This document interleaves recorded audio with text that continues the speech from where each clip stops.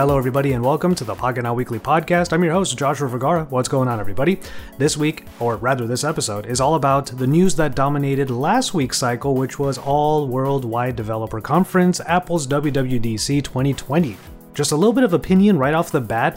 It is great to see Apple really stepping up and trying to give all of their announcements, whereas other companies are finding it a little bit hard to create their events on a remote scale due to, of course, this pandemic and, everything going on with Corona. So it's no surprise that last week's news cycle was all about Apple's announcements. Jaime already did his long daily about it, and then we had him on the show, and he just fleshed out all of the hype that he has for all of the different announcements that were made, including the fact that iOS 14 finally has widgets, and also ARM-based processors are going to be in MacBooks, which might change the landscape of the Apple ecosystem drastically. We recorded this episode using IG Live so that Jaime and I could talk to one another with a live chat. If you want to be part of that live chat, make sure you get over to the Pocket Now Instagram account so you know when we do these lives every week. Be a part of the audience. So without any further ado, let's go ahead and get into this episode all about WWDC with myself and Jaime Rivera. Enjoy. I think this is going to be an interesting episode because I've known this about the culture of Pocket Now even before I joined. Is that people tend to think that you're like the Apple guy. Like they really kind of, I find it funny in the comments once in a while. So I find it funny we're about to talk about WWDC on a platform where there is a live chat. So I'm looking forward to this. Well, it depends on who you ask. So, okay, funny story. When I started as a typical reviewer. We had a forum and I would just collaborate. And then I became more of a behind-the-scenes person, more of the guy that was bringing in the ideas. I was still working for UPS. I couldn't devote 100% of my time to Pocket Now. And so I remember there was a time when they were like, why don't we just, bring you in a little more, and you could start dedicating yourself to a little bit of content, which is how the iReview began before the Daily was born. So this is like pre-Daily. The video show that I was doing, where originally it was about Apple. And, this was, I was inspired by Brian Tong. I saw the Apple Byte and I'm like, oh my God, I want to do something like this. This is exactly what I want to do. And so this is how I became the Apple guy. There's actually an article where we had no Apple coverage. And this is how... we started with the whole, all right, what can you do that's completely different to what everybody else is doing? And so we had Joe Levi, who was in charge of Android. We had Adam Lane, which was in charge of Windows Phone. I was the Apple guy. And so that's actually how I begun. And it's not until we got into the Daily that I branched out to everything, which for me was perfectly, I had no problem with it because that's how I would get iPhones. Well, there you go. All right. Well, by the way, I don't know if your audio changed to the phone. Are you hearing me through your headphones? Yeah, my audio changed completely, and I don't know what happened. Oh, okay. We were doing so well. But anyway, it's good to hear that story, and I think it's great. And I will get back. I actually have my own little iPhone story from just a couple of days ago. But real quick, I wanted to make sure that the audience heard this, and I wanted to give a shout out to Diego. I put out the LG Velvet review the other day, and we have this system where I do the video, I do the script gets made into a post, and then Diego actually works on our thumbnails. So what happened was I was looking through the comments for the first few hours after that video came out, and someone said, I actually thought I clicked on a Verge video when I saw the thumbnail. I'm actually really happy that this was what I got. And it was like the thumbnail was very Vergy, and I was like, you know what? I find that to be high praise. I think Diego deserves a lot of credit because he makes awesome thumbnails. It's funny because, the whole idea of Diego doing thumbnails was, your thumbnails suck. That was just Diego. I love the relationship I have with Diego where everything is like straight up, this is what it is. And he's like, your thumbnails suck. I bet that if you give me a subscription to Photoshop, I can totally make them better. And I'm like, you totally want a subscription to Photoshop and you want that as an excuse. All right, fine. Whatever. Prove it. Well, that's great. Well, I know Diego listens to the show and he watches, so thank you, Diego, for just rocking it on the thumbnails. All right, give me a second. Servidor Unlock GT. Hello, Jaime and Josh. Saludos desde Guatemala. Jaime, avísame cuando vengas a Guatemala. Así nos tomamos un café. Okay, I will totally go to Guatemala if it's Café Barista. I will totally join you. A guy from Guatemala is inviting me, and let's have coffee. Sure, but I have a specific coffee shop that is just, it'll make Starbucks taste like water. Oh, whoa. Oh, That's yeah. some strong coffee. Well, let's admit, Starbucks is not really great. It's not. And I have a reputation in our friend group for being the snobbiest of us when it comes to coffee. So even back in Enter Authority, the guys still have this whole joke where they go, is it Josh approved? Oh, my God. If anything, I'd love to go to the Coffee Bean in California. That's fantastic, in my opinion. Not a fan of Starbucks at all. Mm-hmm. But anyways. Said Ambra thinks that you just got done with a 20-mile run. Actually, I haven't been able to train today. Today has just been crazy, man. Like, we had so many phone calls today, so many conference calls, a lot of embargo stuff we can't talk about yet, but that's fantastic. I just love that this market continues to grow and continues to evolve, regardless of the amount of craze that's happening all around us. Yeah, indeed. All right, so I have a small story about the iPhone, and I just wanted to bring it up because we are talking a lot of Apple stuff today. So go for it. I have a bunch of friends, like all my friends, my best friends, aside from the tech industry, are from college, and I went to college in San Diego. So I have a lot of friends down there, and they've been making moves. A few people actually moved up to SF. They got new jobs, all this stuff. So I'm in a silo here in LA. I don't have that many friends here in LA. So we do happy hour Zoom calls. So the one who moved recently to San Francisco, we'd used Google Meet. Is it Google Meet is what it's called? And it actually worked really well.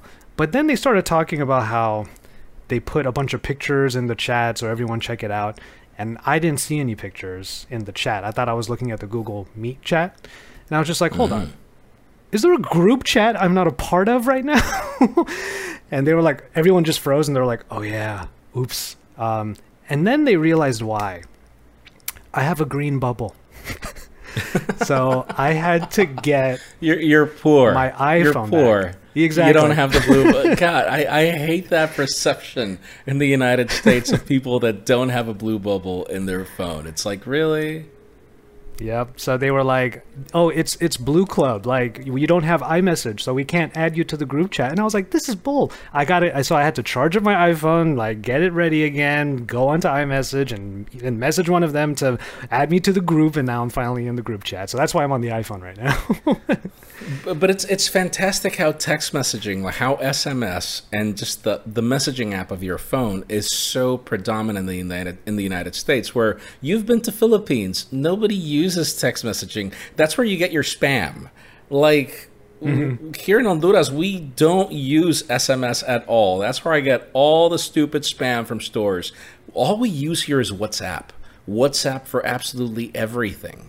If anything, we've made the move to Telegram just because of how much I hate Facebook and how much I'm not willing to support their services. But I sadly can't get people out of WhatsApp quick enough. So sadly, I have to be using WhatsApp every now and then. It is really annoying to me that you can only get it on one phone. Those are first world problems. Like how many people are carrying two phones or more, or have to be switching phones around. So that's more our problem than anything. But honestly, I'm shocked at how much people in the United States rely on the messaging app, period. How much iMessage is a thing. How much FaceTime is like the only thing on earth for video calls. I'm like, there are far better services out there. If anything, I'm liking how Zoom is gaining so much popularity with everything that's happening over the fact that people are not making like group FaceTime video and you can't talk to everybody because not everybody's carrying an iPhone. That's just the thing. Yeah, that's very true. I will say that as much as Zoom is becoming popular, I have to actually give a shout out to Google Meet because last night when we did that happy hour chat, I was like, whoa, not one cutout except for me because my camera died. But yeah, like it was really awesome. So Google Meet, since it's more available to more people who even don't have a G Suite, I think that was the move that was made. More people can use it. I actually kind of recommend it. So, all right. So enough Google talk. It's time to just talk about what is on everyone's mind today, or the last couple of days. WWDC happened, and I have to admit that I had to look at the highlights afterwards, including Jaime's daily about it. And longest daily ever. Longest video ever. I remember you were saying that, yeah. I remember clicking on it, and I was... Because the thing is, when I see a video and it's over 5 minutes or 6 minutes, I usually think, oh, there's a dedicated video. I didn't think that was a daily that you were doing. Well, it pretty much was a dedicated video. Think about everything that got announced. Okay, usually WWDC, ever since, I would say, because the last time that Apple launched an iPhone at WWDC, it was the iPhone 4. That was the last time, literally 10 years ago. Every single other time, like, they moved launches. Like, I remember how the 4S became, like, people were starting to worry because nothing was getting announced. WWDC happened for the 4S, and no product was announced. And then, Steve Jobs sadly passed away, and then they launched the 4S, like, 2 days later. WWDC has always been a show about software. And for me, it's usually like we cover it because it's the latest version of iOS or now iPadOS or watchOS and everything. But it's not really because anything is amazing. Like iOS was always an iterative version of whatever we've known for more than a decade. iPadOS was the highlight last year, but then macOS was always just a tweak here, a tweak there. And then this year, WWDC has been... As I begun the daily, the first time that Apple makes so much change in macOS in the past 2 decades. 20 years. Literally. I mean, when was the move to the power... when was OS 10 launched? It was 20 years ago. And then the move from PowerPC to Intel chips was 2006. Like, it's been 15 years since we've seen Intel Macs. It's been 20 years since we saw OS 10. And by the way, TK, this is I Want to Believe, so I'm sure you understand what the shirt means. But yeah, no, it's just... We really shouldn't bear... Like, I was actually going to say, like, kind of contrary to the kind of the more that I keep thinking about, the more the order of how to go through what WWDC is. Like, it's really great to have the main announcement be the ARM processors, and I think we should start with that today because as you said in your daily, that is the biggest deal because it means that there's going to be ubiquity across every single experience. So when I first heard about rumors that Apple would go into the ARM chips, to me that only sounded like, okay, so now the Macs will have a different chip. But you actually made it very clear that that means that there is going to be a seamless through and through experience across all devices, not just iPhone, iPad, Mac, but everything. So here's the thing. I had no idea.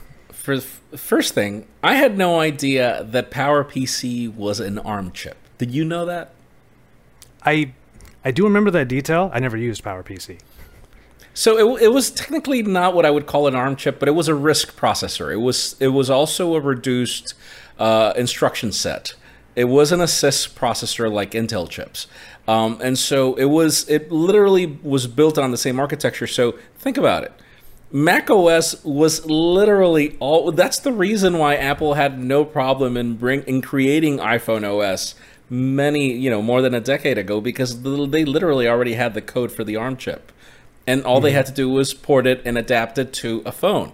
So it's just, it's funny how Mac OS has literally always lived the double life, which, by the way, was a phrase by Steve Jobs when they announced the move to Intel. Back in the day, PowerPC was just not growing quick enough. And so we have that same situation right now where Apple is literally just going back to the origins of OS X, which was built on RISC. And literally, and by the way, RISC, not the word RISC, by the way, not the verb. But point being is, yes, just think about it. Since iOS was literally just ported to I would assume to the original code that was used for OS X back in the day. Yes, that's the whole idea. The whole idea is if we've had so much time for, Mac OS applications to take off, for a ton of reasons. I don't feel that it's just developer adoption. I'm sorry, developers. Like, you guys charge a lot of money for your Mac OS applications, and you guys have just totally forgotten the reason why iOS applications became a thing. It was called 99 cents. When iOS launched their App Store back in 2009, I think it was, with the iPhone 3G, applications, you have to remember where we came from with Windows Phone. There were apps, and you can download the applications back then on Hand and Go and so many other platforms where you can buy your applications, but each one was $30. And so what made iOS so popular is buying Angry Birds for $1. I actually was one of the people that paid $1 for WhatsApp back in the day when it launched on iOS, because it was the only way you could communicate. It was a paid application, and it was the only way you could communicate with people on a BlackBerry. And so that's the reason why WhatsApp became such a phenomenon. And so it was that. Applications were never more than $1, $2, $3. And sure, I get it that now, companies want to figure out a way to survive, but Mac OS applications have never taken off, because if I want to buy the PDF Expert app that I love on my iPad, I think it's a subscription where it's like $20 a year, where if I want to buy that application for the Mac, it's $75. I'm like, seriously? $75? Like, come on, guys. I'd rather that be part of the subscription service, which is what Adobe's doing, where if I buy the subscription of Photoshop and Lightroom, which is what I have, I can use it on the iPad, on the iPhone, like everywhere. Just one subscription for everything. And so I think that, yes, it'll bridge the gap, because you can literally run, there's a very simple way to port iPad applications to the Mac with, Mac Catalyst is the name of the application. And supposedly, iOS apps will be able to run on a Mac pretty much like you can run iPhone applications on an iPad, technically. Yeah, it's supposed to be, it's not really virtualizing, right? It actually seemed like just its own window in Mac OS, which seems so nice. Technically, it doesn't need to be virtualized, because if you think about it, it is the same chip with more RAM. It is literally just the difference between the A12Z on an iPad or on a Mac is more RAM. That's the thing about RISC processors. They actually are more RAM hungry, and yet, compared to CISC, and yet Apple has been able to prove that you don't, the company has been legendary at launching iPhones that are very snappy and iPads with very little RAM. Just think about it. So, technically that's the change. All they're doing is they're running Mac OS on the same chip as the iPad, and what makes it be able to do what it does is more RAM. And I would assume that there must be a better graphics processor. I guess that A12Z was about a lot more than we thought when it came to its graphics prowess. Yeah, hopefully, I mean, not to say that Macs have ever been really like gaming machines, but if all of the games that are in the App Store, for example, are able to be played on a Mac machine, that's pretty cool too. But I think that we had this conversation not too long ago about how my concern would be that developers need to jump onto a new architecture, but there was a whole section of that as well, talking about how you mentioned Catalyst earlier. There are other applications that are being updated so that you can easily port and create an app or program for both ARM and Intel chipsets at the same time. And it was just like, wow, there has been a lot. That was exactly what we were hoping we were going to hear. I remember that was my concern. So it's nice of that. I love the comments right now. Henaway is saying, WWDC summary, we copied Android. I'm like, dude, you realize when widgets launched on OS X? OS X Tiger. Or was it, I think it was Tiger. Come on, guys. I get it that Android was able to put it on the home screen a long time ago. I get that part, but they weren't invented by Android. And so, here's the thing. A lot of things of this show were, I guess, I wonder what took Apple so long to just make these steps, if you think about it. For example, you just mentioned the fact that, gaming has never been a thing on the Mac, and then now you'll be able to run these applications. Well, I think that Apple is teaching companies like Microsoft the lesson. For example, with the Always Connected PC, where the whole environment is emulated, Apple is not doing the same thing. Apple is porting their operating system to be fully native on the chip. And what they're doing is offering developers the option to emulate. You can emulate through Rosetta, which is Rosetta 2, which is the way they did it back in the day. It was the same thing. They made a native version of of OS X back in the day to run on Intel chips. And those PowerPC coded applications had something called Rosetta that would allow them to work on the on the CISC processor on Intel. And so now they're doing things backwards, but it's not at an operating system level, meaning Mac OS is ARM. That's what they did. And it's only if you want to bring those applications in that you can emulate them if you want. And bear in mind, that won't last forever. Rosetta, I believe, remained being supported for 4 or 5 years, something like that. And it was when Apple started setting these old PowerPC Macs vintage that they stopped providing support. Actually, I think it was longer. And so, yes, you literally will be able to, but as opposed to the always connected PC where you don't know what applications will work and which ones will, on the Mac, you won't have that problem. If you have an Intel-based application, you will be able to run it because Rosetta is not at a developer level. It's a consumer level. Rosetta is going to be part of the Mac, and you're going to be able to run whatever you want with it. So you won't have to deal with the problem. Yeah, and I think from what I remember, from what I was reading, and from your daily, it's a 2-year transition process. So I think 2022 is when it's meant to actually be mostly ARM across all Mac processors, or across all Mac products.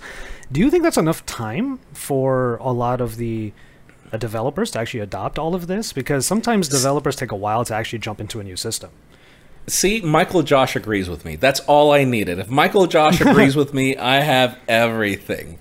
All right, so here's the thing. Think about it. How is a consumer affected? You go, let's say 2 years from now, you buy a Mac. If you buy it with the A12Z, A13Z, A14Z, whatever that chip is going to be called, you have your Mac with your App Store. All the native applications are going to be set to work on that Mac. And if you have any Intel-based applications, if your developer did the job of porting it, you have the option to get the ARM version of the app. And if you don't, then you simply use Rosetta and your application will still be able to work. Simple as that. Okay. So that's the beauty of it, that the consumer won't be affected.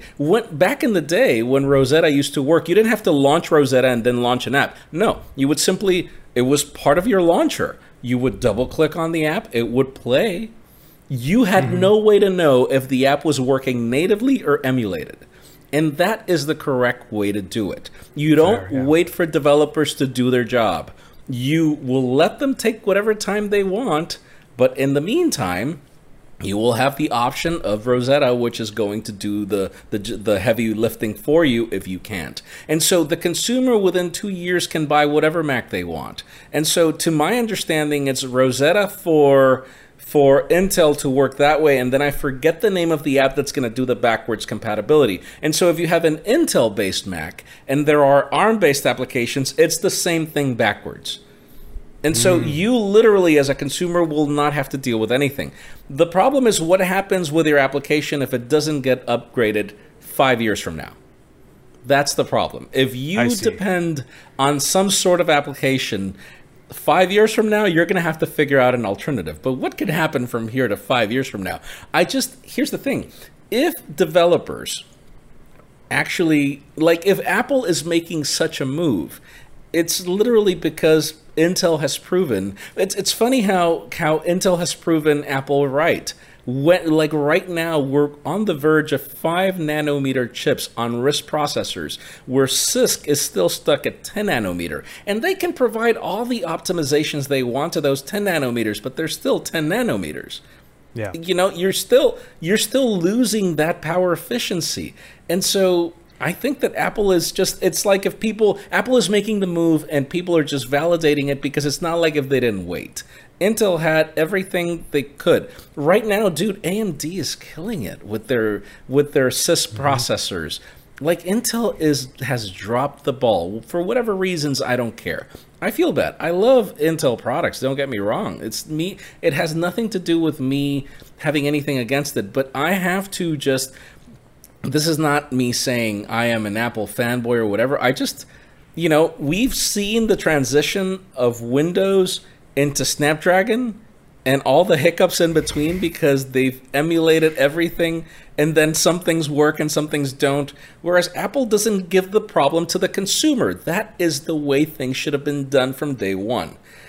Microsoft already had an ARM-based version of Windows. They created it with Windows RT, and they canned it more than 5 years ago. Why did they not just grab that code and port it to all the benefits that RISC processors have today and simply figured out an emulation environment for apps? That's all they needed to do, but not for the whole operating system.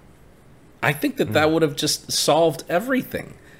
Apple is literally just teaching everybody how it was supposed to be done, and they've got experience. They did it already with OS X. They did it. Yeah.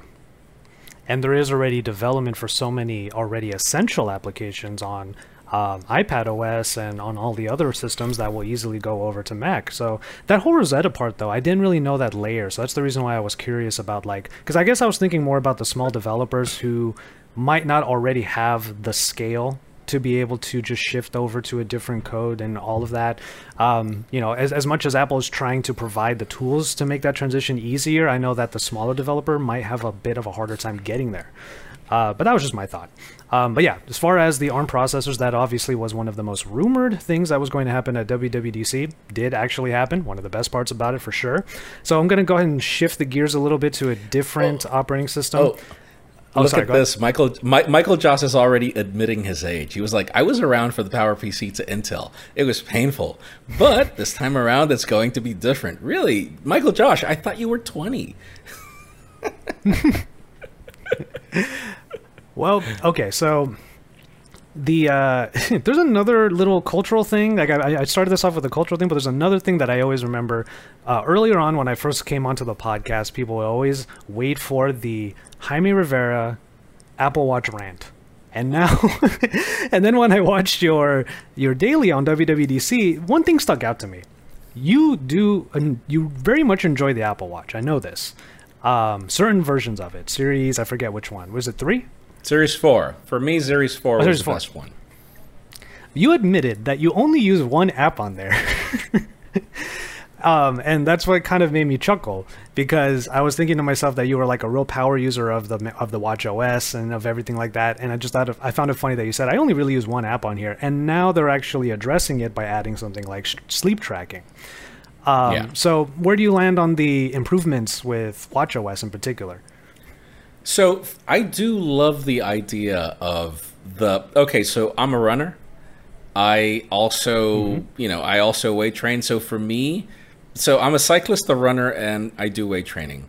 And so I love the idea of having a watch face that's focused on running, that you can actually create and tailor your complications to your hobbies.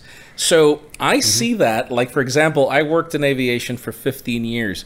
I would be like, my God, I would go crazy with this Apple Watch if I were still back in those days. I would have my altitude information. I would have my pressure altitude information as well, the current temperature, the dew point, like all these things I would already have. I would have the 3 time zones that I care about. And so it's literally like making a pilot's watch, a runner's watch. That, to me, is like the epitome of customization. Like, if you can actually make the watch, it goes beyond just having complications, but having them talk to each other. I think that's genius. I really do like that. I like sleep tracking. I feel that if Apple took as long as they took to make it, for example, I think that Series 5, because of their battery life constraints, regardless of how much Apple says that it's great, it's not, was one reason. But then notice, it's not just about your heart rate going below. I think, like, for example, in my case, my sleeping heart rate is like 63, 68, something like that. It's not just about that, but also your breathing patterns. Like, it's able to detect all these things. And so, I think that they're just doing it right. I mean, they've been doing bedtime for the longest time. And so I just discovered that it's finally part of Android if you have a Pixel, for example. And so It's one of those things where it's like they're just making the watch more useful. I wish that watchOS 7 figures out battery life. That for me is like the biggest problem. Series 3 was fantastic. Well, to answer the question there, like I know that for me, whenever I used Android, whenever I used Wear OS watches, I look at my face. Look at my face. Wear OS. Like, seriously? Whenever... I agree. Wear OS is probably one of the biggest like travesties in Android right now. But I will say this. Whenever I did use Wear OS, especially for certain applications like sleep tracking, Sleep as Android to me is still one of the best applications out there, especially for sleep tracking. I have it connected to this Mi Band 4. But what I would do, and to answer the question of like when do you charge it, you just make an effort to charge it before you lie down. Like at some point when, let's say dinner, put it on the charger. Because you have to know, it's a very intentional thing to have to be like, I have to track my sleep. So I have to make sure it's ready for that. So I guess somewhere in the middle of the day, not ideal, obviously. But yeah, that was the flow that I had at least. And I imagine that might be the case with sleep tracking on watchOS 7. For me, I would charge my watch literally before I would just... Because watchOS previous versions and Apple Watch Series 3 and 4 would zip so little battery, I would literally wake up the next day with 65% battery life. Enough battery for me to actually be able to go through the rest of the day if I wanted to. But I would still, I would wake up and I would put it in the charger and go shower. And because the watch burnt so little battery, by the time I came out of the shower, shaved and everything, my watch was already charged right there. Whereas with Series 5, the hit to battery is so strong. I could probably go to bed and the battery is at 25%. So much battery has been burnt that if I do that same routine in the morning, by the time I come out of the shower, the watch is barely charged 60%. And so, I see. Yeah. That's the biggest problem with Series 5. Apple Watches are still a 1-day battery life. They never blew past that very much. Because I never owned an Apple Watch. Whenever Series 3 came out, particularly if you went for the LTE variant, dude, that bad. I remember one time I used that watch literally for 3 days. And I train every day. Like literally, I train every day. So how did it last so well? I don't know. Series 4 was more a day and a half to 2 days scratching the surface. Whereas, my God, Series 5, I get battery anxiety with that thing. Look at what watch I'm wearing. Huawei Watch GT2e right now. I get battery anxiety with that Series 5. It doesn't matter if you switch off the always-on display. Doesn't matter. Doesn't matter. You can switch it off, and the battery is still that bad. I see. All right. Well, in the same vein as accessories, there were also some announcements that were around the AirPods Pro, obviously, what we're wearing right now. So the main thing was, I'm looking at the graphic. I love the graphics, by the way, that they always make, where it shows the OS and then all the different things that were announced. I do really like that. As far as AirPods Pro are concerned, the main thing is spatial audio. I've never actually experienced spatial audio in its full entirety. I never had a Dolby enabled thing, and it might be 5.1 or it might actually be based upon the media that you're listening to, so you can actually hear things literally in the space around you. What a dormant feature for the AirPods Pro to have, and then a software update's actually going to make it happen moving forward. I was actually surprised when I heard that, because I already think the AirPods Pro are really good, but I didn't know that there was more to unlock. So that surprised me as far as Apple's announcement was concerned. Which would you consider to be the best true wireless earbuds? Overall, or a category? Like a sound overall or usability? No, which overall? would you say are the best true wireless earbuds? If you had to pick out of everything that you've tested, which we've tested everything. To be honest, I actually don't need too much from my earbuds. So not the AirPods and not the Pixel Buds. I want good sound, I want durability, and I want ease of use. Not Job Rust, I almost said it wrong. The Jaybird Vistas are actually my favorite. All right, my favorites ever. I don't think I've ever loved a pair of earbuds more in my life are AirPods Pro. You know me. I hated the first AirPods. I was like, don't buy those things. They're terrible. They truly are terrible. But AirPods Pro, dude, that air vent, that whole ambient way, the whole way it pulls up ambience, and now that you're going to be able to seamlessly switch between iPad, the Mac, if you get a phone call, it automatically switches to the phone. Like that, it's funny, when I bought the first AirPods, I was like, why is it that because I thought that they did the automatic switching. People were like, oh, AirPods are magical, and I'm like, no, they're not. Like, literally, you have to go and select the switching, which is literally how every other pair of Bluetooth headsets works. You can pair up to 8 products, and then you can switch around, but you have to manually do it. Same thing with AirPods, until now. You know, so for me, like, dude, the noise canceling, man, like, there are times where it's as good as my Bose 700s. I've used them on planes. Like, the only thing AirPods Pro are missing are transatlantic battery life, if anything. If there's one thing I would nitpick that doesn't exist is, like, give me battery life like the Galaxy Buds Plus, which are the only ones that truly use the Bluetooth 5.0 benefits of separate audio.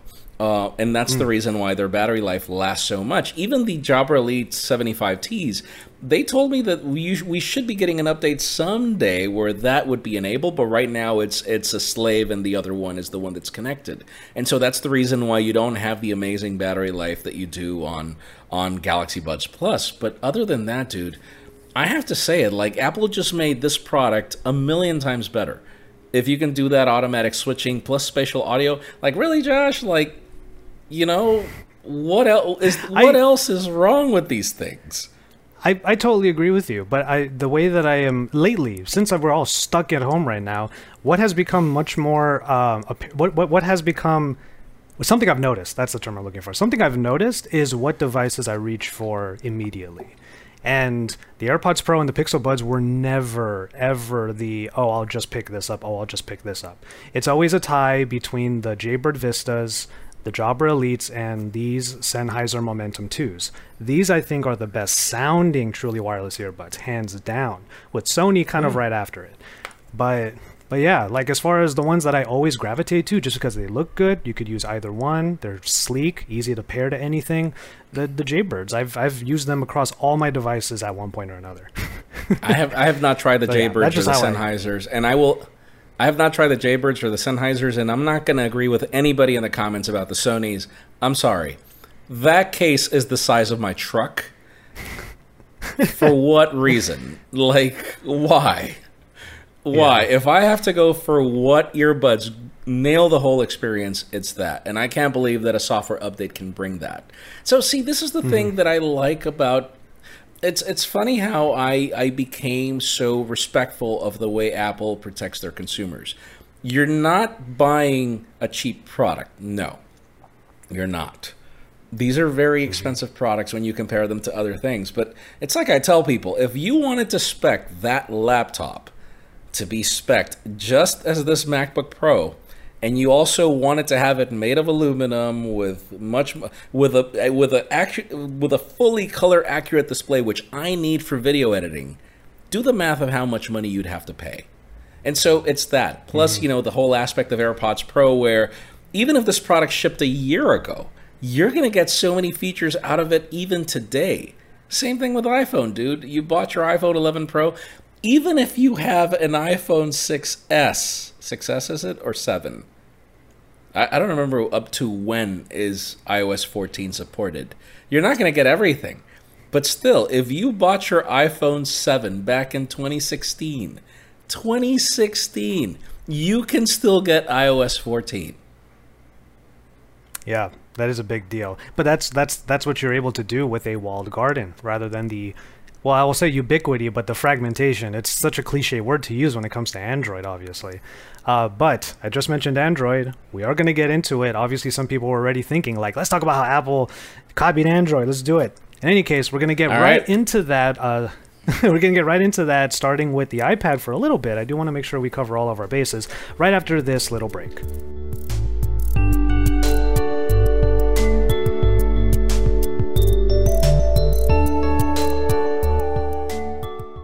All right, so for iPad OS, handwriting with the Apple Pencil gets better. Not only the sense that Apple Pencil is going to have a much better, like, it's not only going to be easier to use, it can actually detect your handwriting as well. I write like chicken scratch. I have no idea how it's going to actually recognize my writing, personally. But you were just saying that you love the iPad because of the Apple Pencil. So maybe you can elaborate a little, because I've seen you use it, and you do love that thing. So I adore this thing because it literally reminds me of those yellow pads. You remember those that we all used at some point in our lives? And so I'll give you an example. Like I'm actually taking some, college courses again. And literally, if I go back to, obviously not everybody's going to be able to see this, but see? Like I use this as my digital notepad. Microsoft OneNote on this thing is all I need. And so they are bringing some new features where, handwriting is given the same level of importance as, text. This is not new. Like the Galaxy Note has been able to do it. You're able to write something and the software is able to detect the text and you can actually search for it. The Galaxy Note doesn't necessarily allow you to copy the text and then paste it as text. I don't think it does. I would need to look into that. But yes, Michael Josh, this is you and this guy's talking right now. But for example, Microsoft with the Surface has been able to do certain handwriting recognition and then turning it into text. And we've seen even Palm back in the day doing it with graffiti. Like this is not necessarily new. It's just the concept of being able to grab your text and make it, like if you're on a search field, you can literally just write whatever you want. I've actually wanted that. Sometimes I don't want to tap on something and have to wait for the keyboard and then start typing Y if I already have an input method right here, and I just want to draw on the text field and write what I want to say. Like it's that level of seamless, what would it be? Seamless integration? No. It would be the lack of separation between you wanting to use text today, you wanting to use handwriting tomorrow. If you're in a meeting and you just want to write down your notes because you're faster at writing for whatever reason, I never will be, but I know people that are. Like my brother, for example. My brother actually learned to type with Typing Tutor back in the days. Michael Josh would understand what this means. But he learned to type with just one finger. And so he's really slow at typing. And so for me, I type with all fingers. I'm really fast at it. But for him, he prefers handwritten notes. And so for a person like him, that's just fantastic. But you know what's even more fantastic? It's the fact that you can buy an iPad for $350, the cheapest iPad, and then you buy the Apple Pencil for $90, and you don't really have to buy an iPad Pro to be able to take advantage of that feature. I just feel that was like the missing link of the iPad, where the Apple Pencil stopped being just a creative tool and became more of an interactive tool where you don't need it. You can buy your iPad and not use it. You can get any Bluetooth keyboard. You don't need to buy Apple's keyboard.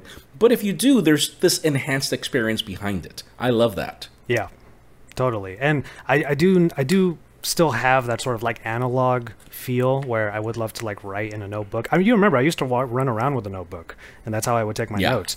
But it just didn't seem. I'm right there with you that I type a lot faster. Like I have, I type really fast, and unfortunately, when I handwrite, I like what I see, but I don't get enough. I feel like I don't get enough info. That's always been my problem. But these enhancements do seem pretty dope. I mean, I'm constantly looking at this GIF from Apple of the shape that was immediately created based upon the pencil stroke. That was so cool. Look at the Bell graphic that I have here, which obviously won't be able to be seen on the audio version. I would love to just be able to draw this and then hold the pen and then for it to detect that it's the Gauss graph and it immediately just give me the bell. I would love for that to happen. So I do. It's just cool that you have that. The only problem is we don't know what apps will be able to do it. Is it system-wide or is it only on Apple Notes, which I will not use? I refuse to use Apple Notes. Until this day, there are certain things that only Apple Notes does. Like if you need a ruler to draw something, it only works on Apple Notes. There are certain features that are only available there. And so I hope that this is going to be an API available to all developers, and they're going to be able to take advantage of it, because for me, it's OneNote or bust. If it's not available there, I just won't care about it. Why? Because I don't just use an iPad. I also use a Surface Pro X. And so I do want that handwriting option. Even if it's going to be more robust on the iPad, I want to be able to use my Surface Pro X and not have to worry about not having Apple Notes on it. So that's like the only question that's left. Where is compatibility going to be limited to? And I do hope that Apple's not going to make that a problem. And yes, I did draw the graph free by hand. I used to draw when I was a kid. What? That was a fantastic looking graph. I'm actually really impressed by that too. I used to draw when I was a kid. I haven't done it in a long time. Michael Fisher continues to draw. That's fantastic. But I do want, there are a couple of complaints about iPadOS, by the way, which we don't know if that's going to be like the final version or not. Because, like, for example, right now widgets only work, which I'm like, wait a second. No, Apple, come on. This is the operating system where widgets were supposed to work, damn it. But right now they only work in landscape mode, and if you're calling on to the sidebar widgets.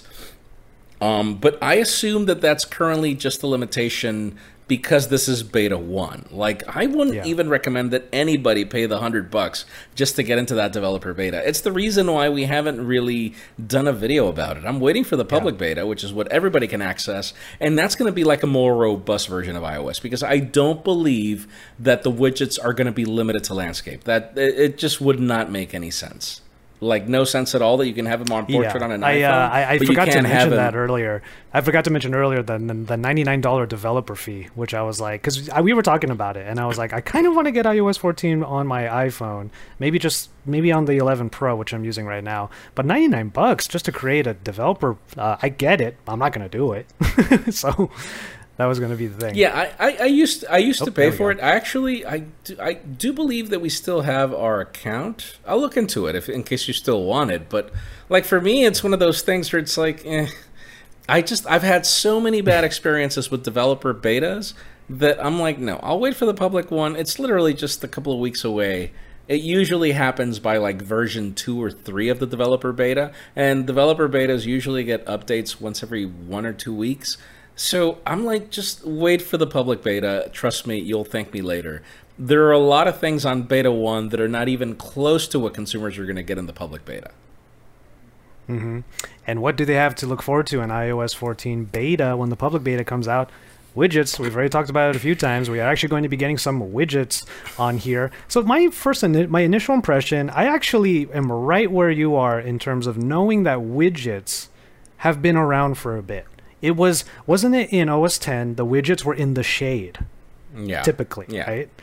I remember that. Okay, so it's incorrect to say that they're just copying something Android invented, when in reality it wasn't quite invented by anyone in Android. Here's the thing. I still think it's going to be a jumbled mess, because you're going to have all of these widgets alongside all of the apps that have to still be on your home screen. And I get that the app library is a thing, but I have a whole nother thing to say about that. I still think that the widgets are just going to make things a little bit too complicated. And if you forget where one of your apps are, you're going to be scrolling for a while trying to find that thing. And that's the most annoying thing when it comes to iPhones, at least for me. I lost you there for a bit, and now you're back. So you're going to have to cut this off on the audio portion. That's all right. The main thing I was saying was I think the widgets will complicate the home screens too much, because my main problem... Yeah, your audio is now on the phone, and it's not on the app. It's like, God, this thing is... Oh, that's funny. Let's see if it works now. I hear you in the earphones. No, I have to exit the application and then come back, and then your audio's back. There you go. Oh, okay. Interesting. There you go. Okay. So you think? Okay. So let me ask you this: if you right now buy a phone without an app tray, think about it. Oppo, Huawei, a lot of these brands, and you restore your apps into this phone, what do you get on that launcher? Endless pages of apps. Correct? Yes. And so I love that that's not the way iOS 14 is going to work. It's like, yes, Android created the app tray, but having an alphabetical order of the app tray was never necessarily the best user interface. Where on iOS, your home screen to a certain degree is going to be your curated area of apps and widgets, and you choose what you have there. And whatever you don't throw into that home screen is going to be available in your app library, which is what they call, and it's all going to be automatically categorized. So you know that music apps are going to be in one folder automatically. You know that all these other applications are going to be in, and you can also choose to see them alphabetically if you want. You can pick to see them whichever way you want. So it's optional, not just the alphabetical app tray, which honestly I've never been a fan of.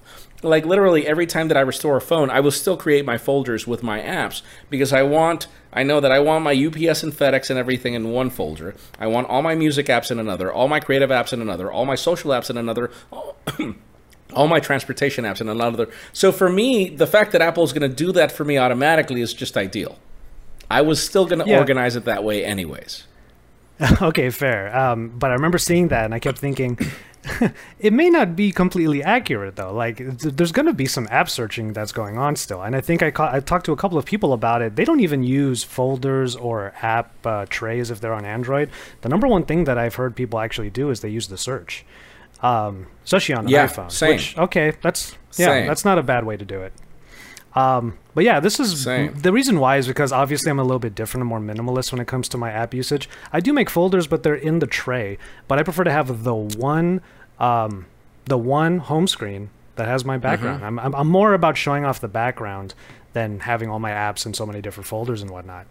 But I'm guessing you're really excited about the widgets coming. I don't know how. Well, I imagine they'll look very iOS, obviously. Even if they're apps that you get on Android, they'll have their own iOS-like look. So, if anything, I will say that they do copy the old Windows Phone approach, where it was literally like a live tile that you can make larger or make smaller, and depending on the size that you pick, it'll adapt to that. But well, Windows Phone is dead. So thank you, Windows Phone, for leaving us that inspiration. I mean, what can I say? What can I say? Like, for me, here's the thing. Like, I do prefer that approach over Android, for example, where, like, for example, the calendar widget on the S20 Plus right here. So I have the Google Calendar widget, and I can't make it any smaller than this. I can't, like, dynamically make it to the size that I want to fit in the screen the way that I want it. I can't dynamically grab these clock widgets and make them any smaller or larger. That functionality doesn't exist, whereas on iOS, you're going to be able to make it either, it could be just the icon, or it could be a specific box that you can make larger, and depending on the size that you pick, you'll get more functionality. And then there's also this dynamic widget where you can throw in different widgets into just one spot, and then you can slide them back and forth depending on what you need. Like, I find it to be, again, I'm like, who cares who invented the damn thing? I mean, Apple invented the modern smartphone, if we're going to have to go through that. But then it wasn't Apple that invented the smartphone at all. It was HTC with Microsoft, and even Palm was involved there. And so, like, come on. It's not about who does it or who did it first. I don't care who did it first. The question is who does it better. And so, the approach to notifications with cards at the top, that was invented by Android. iOS had the worst notification system ever, and then they came up with what they have. And then they came up with notifications in chronological order, which for me are significantly better than Android. But then now we've got Android adopting Android 11 with conversations at the top, which for me is significantly better than what iOS offers. And so, that's the challenge. The challenge is make it better. I don't care who made it first, just who makes it better.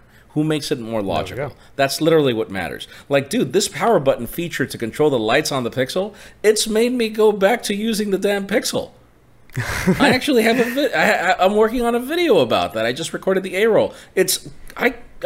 Android 11 has made me drift back to the Pixel more than any version that I've ever used before. And so, hey, what can I say? Like, Google is doing a lot of really good stuff with Android 11. This is not a competition of who's first. Just show me who does it better. Yeah, that's fair. And also, I would even add to that who does it better for you, the user? Because, like we always say in a lot of these comparisons with iPhones, like if you're already in one system, you're probably going to stick to that system. So, as long as they're improving overall, it's a net positive. Exactly. You know what? I'm looking forward to trying it out. It'd be nice to actually not have to worry so much about trying to create my own folders all the time, because normally I just delete them all and I just use the tray. That's how I am on Android. That's why I think they have those. I forget who does it, but you can send them your home screens and they'll roast you based upon how terrible your design is. Oh my god! And I would get ripped. Here's the thing, Josh. I mean, let's move aside from the software updates. Okay. The question is, which company has done the boldest change? Obviously, this has been a weird year. If I had to narrow down who has done the boldest update of the year, dude, it's Apple right now with this Apple Silicon, with Mac OS now. Like, dude, seeing Final Cut Pro run on an ARM chip, I'm like, yes! Damn it! Finally! Like, and, seeing it play like if nothing is wrong, like, that bold move, and then having their ecosystems blend even more is one of those things where I'm like, see, Apple behaves like a startup, and yet they prove that their teams are up to something. Whereas, it's part of the video that I'm working right now on Pixel is how much I love it because of Android 11 and how much I hate it because it's like if the hardware department doesn't get along with the software department. It's like if they don't talk to each other, where you don't see that with Apple. Like, everything serves the whole ecosystem. No decision is taken affecting something else, with the exception of Lightning, the cable that hasn't gone away. Like, that needs to die. Like, come on, Apple, just kill that damn thing. Let's go USB-C, and let's just move on. Point being is, I feel that Apple has proven even more today. Think about it. When did they start with their own chips? They started with the first iPad, the A4 chip. Then it came to the iPhone 4. And then we saw them do 64-bit with the iPhone 5S. Then we saw them, bring the added graphics with iPads. And then they've proven with iPad Pros that their chips were faster than some Intel chips. And now we get to see the whole... It's like one of those things where you're watching these like thrillers, and first you get one part of the story, and then you get the other, and then you're starting to piece everything together, and then you just see everything unfold. Like, everything that they've been working on for a decade just unfolded at this event. Literally. You can see the roadmap of everything, how it progressed until it was like, boom, here you go. Now we're going to take charge of this thing. It's like, wow, I was really impressed. Really impressed. And from, the comments that I've heard from everyone, like, people are really loving these updates, man. Like, I think that Apple has never owned the spotlight as much as on this event, and probably before that, the first generation iPhone launch with Steve Jobs. Like, that would be like the previous milestone event that I feel the company has done, and obviously every Steve Jobs event before that, period. Yeah. Well, there you go. That was actually, it's good that you put it out that way, because that was actually the final point I was going to make was, I wasn't able to watch it, which I'm actually very mad that I didn't make the effort to watch it, because this might be the only WWDC I ever get to attend. But the thing is that when you take everything as a whole, it really does look like there's so much thought put into it. And again, like I said before, I know that I'm more of an Android person and I view Apple as a walled garden, but that's the whole reason why it's a walled garden. They can develop a lot better when they can control every bit of the process, and that's exactly what was on display here, because they went one by one by one. So I agree with you there. Exactly. All right, cool. Well, that was a solid hour on WWDC. I don't imagine, I don't know if anybody has any final questions for the last, however so often, maybe a few more minutes that we can give, but I think for the most part we were able to cover it. I'm looking at the comments right here. Is it a good time to buy a Pixel 4 XL now? Well, it's on sale, like, almost permanently. If you can find a good deal, sure, go for it. I think it's a good phone. Yeah. You know, it's not like I concluded my video. It's not the prettiest phone. It's not the least expensive, and it's not the best phone out there. I have to put it out there. But there's a lot of delight in Android 11, dude. Wow. I'm like, God, I love this thing. I love this thing so much. I can't even begin to tell you. So it all depends. You're on Android 11. I would add to that by saying I still think that camera's a delight. I still actually really like that camera system. No, dude. Like, especially right now that I've been using this S20 Plus. Like, for me, the Ultra was such a disappointment. But then you grab this S20 Plus, and a lot of... I'm like, this should have been the Ultra This should have been the Ultra. This is all they needed. Literally all they needed. Like, the camera on this phone is just really good. And, dude, you have the iPhone 11 Pro. We were at the Google... It's funny how we were at the Made by Google event where we got the Pixels. And then we go out on the street at night in Greenpoint, Brooklyn, and we start taking photos of night sight versus Apple's, low light alternative for night mode. And dude, like, the iPhone was owning the Pixel, and it's another point that I make in my video. It's like, listen, guys, I get it that this was a great novelty when the Pixel 3 launched, but everybody caught up one generation later. And this is one thing that Google really needs to understand, that they're no longer the camera kings. I'm sorry. For me, the camera king last year was iPhone 11 Pro. For the first time since iPhone 4. The only other time that I would give Apple the crown as the best camera of the year was iPhone 4, back in the day. After that, S6 just killed it. And then we start. LG was just killing it for years. And then, Samsung took over, then came Pixel, and now it's finally Apple again 10 years later. So, sadly, that can't be the only differentiating factor here. Fair. Okay, so... What else do we have? Let's do maybe one, maybe two more at the most.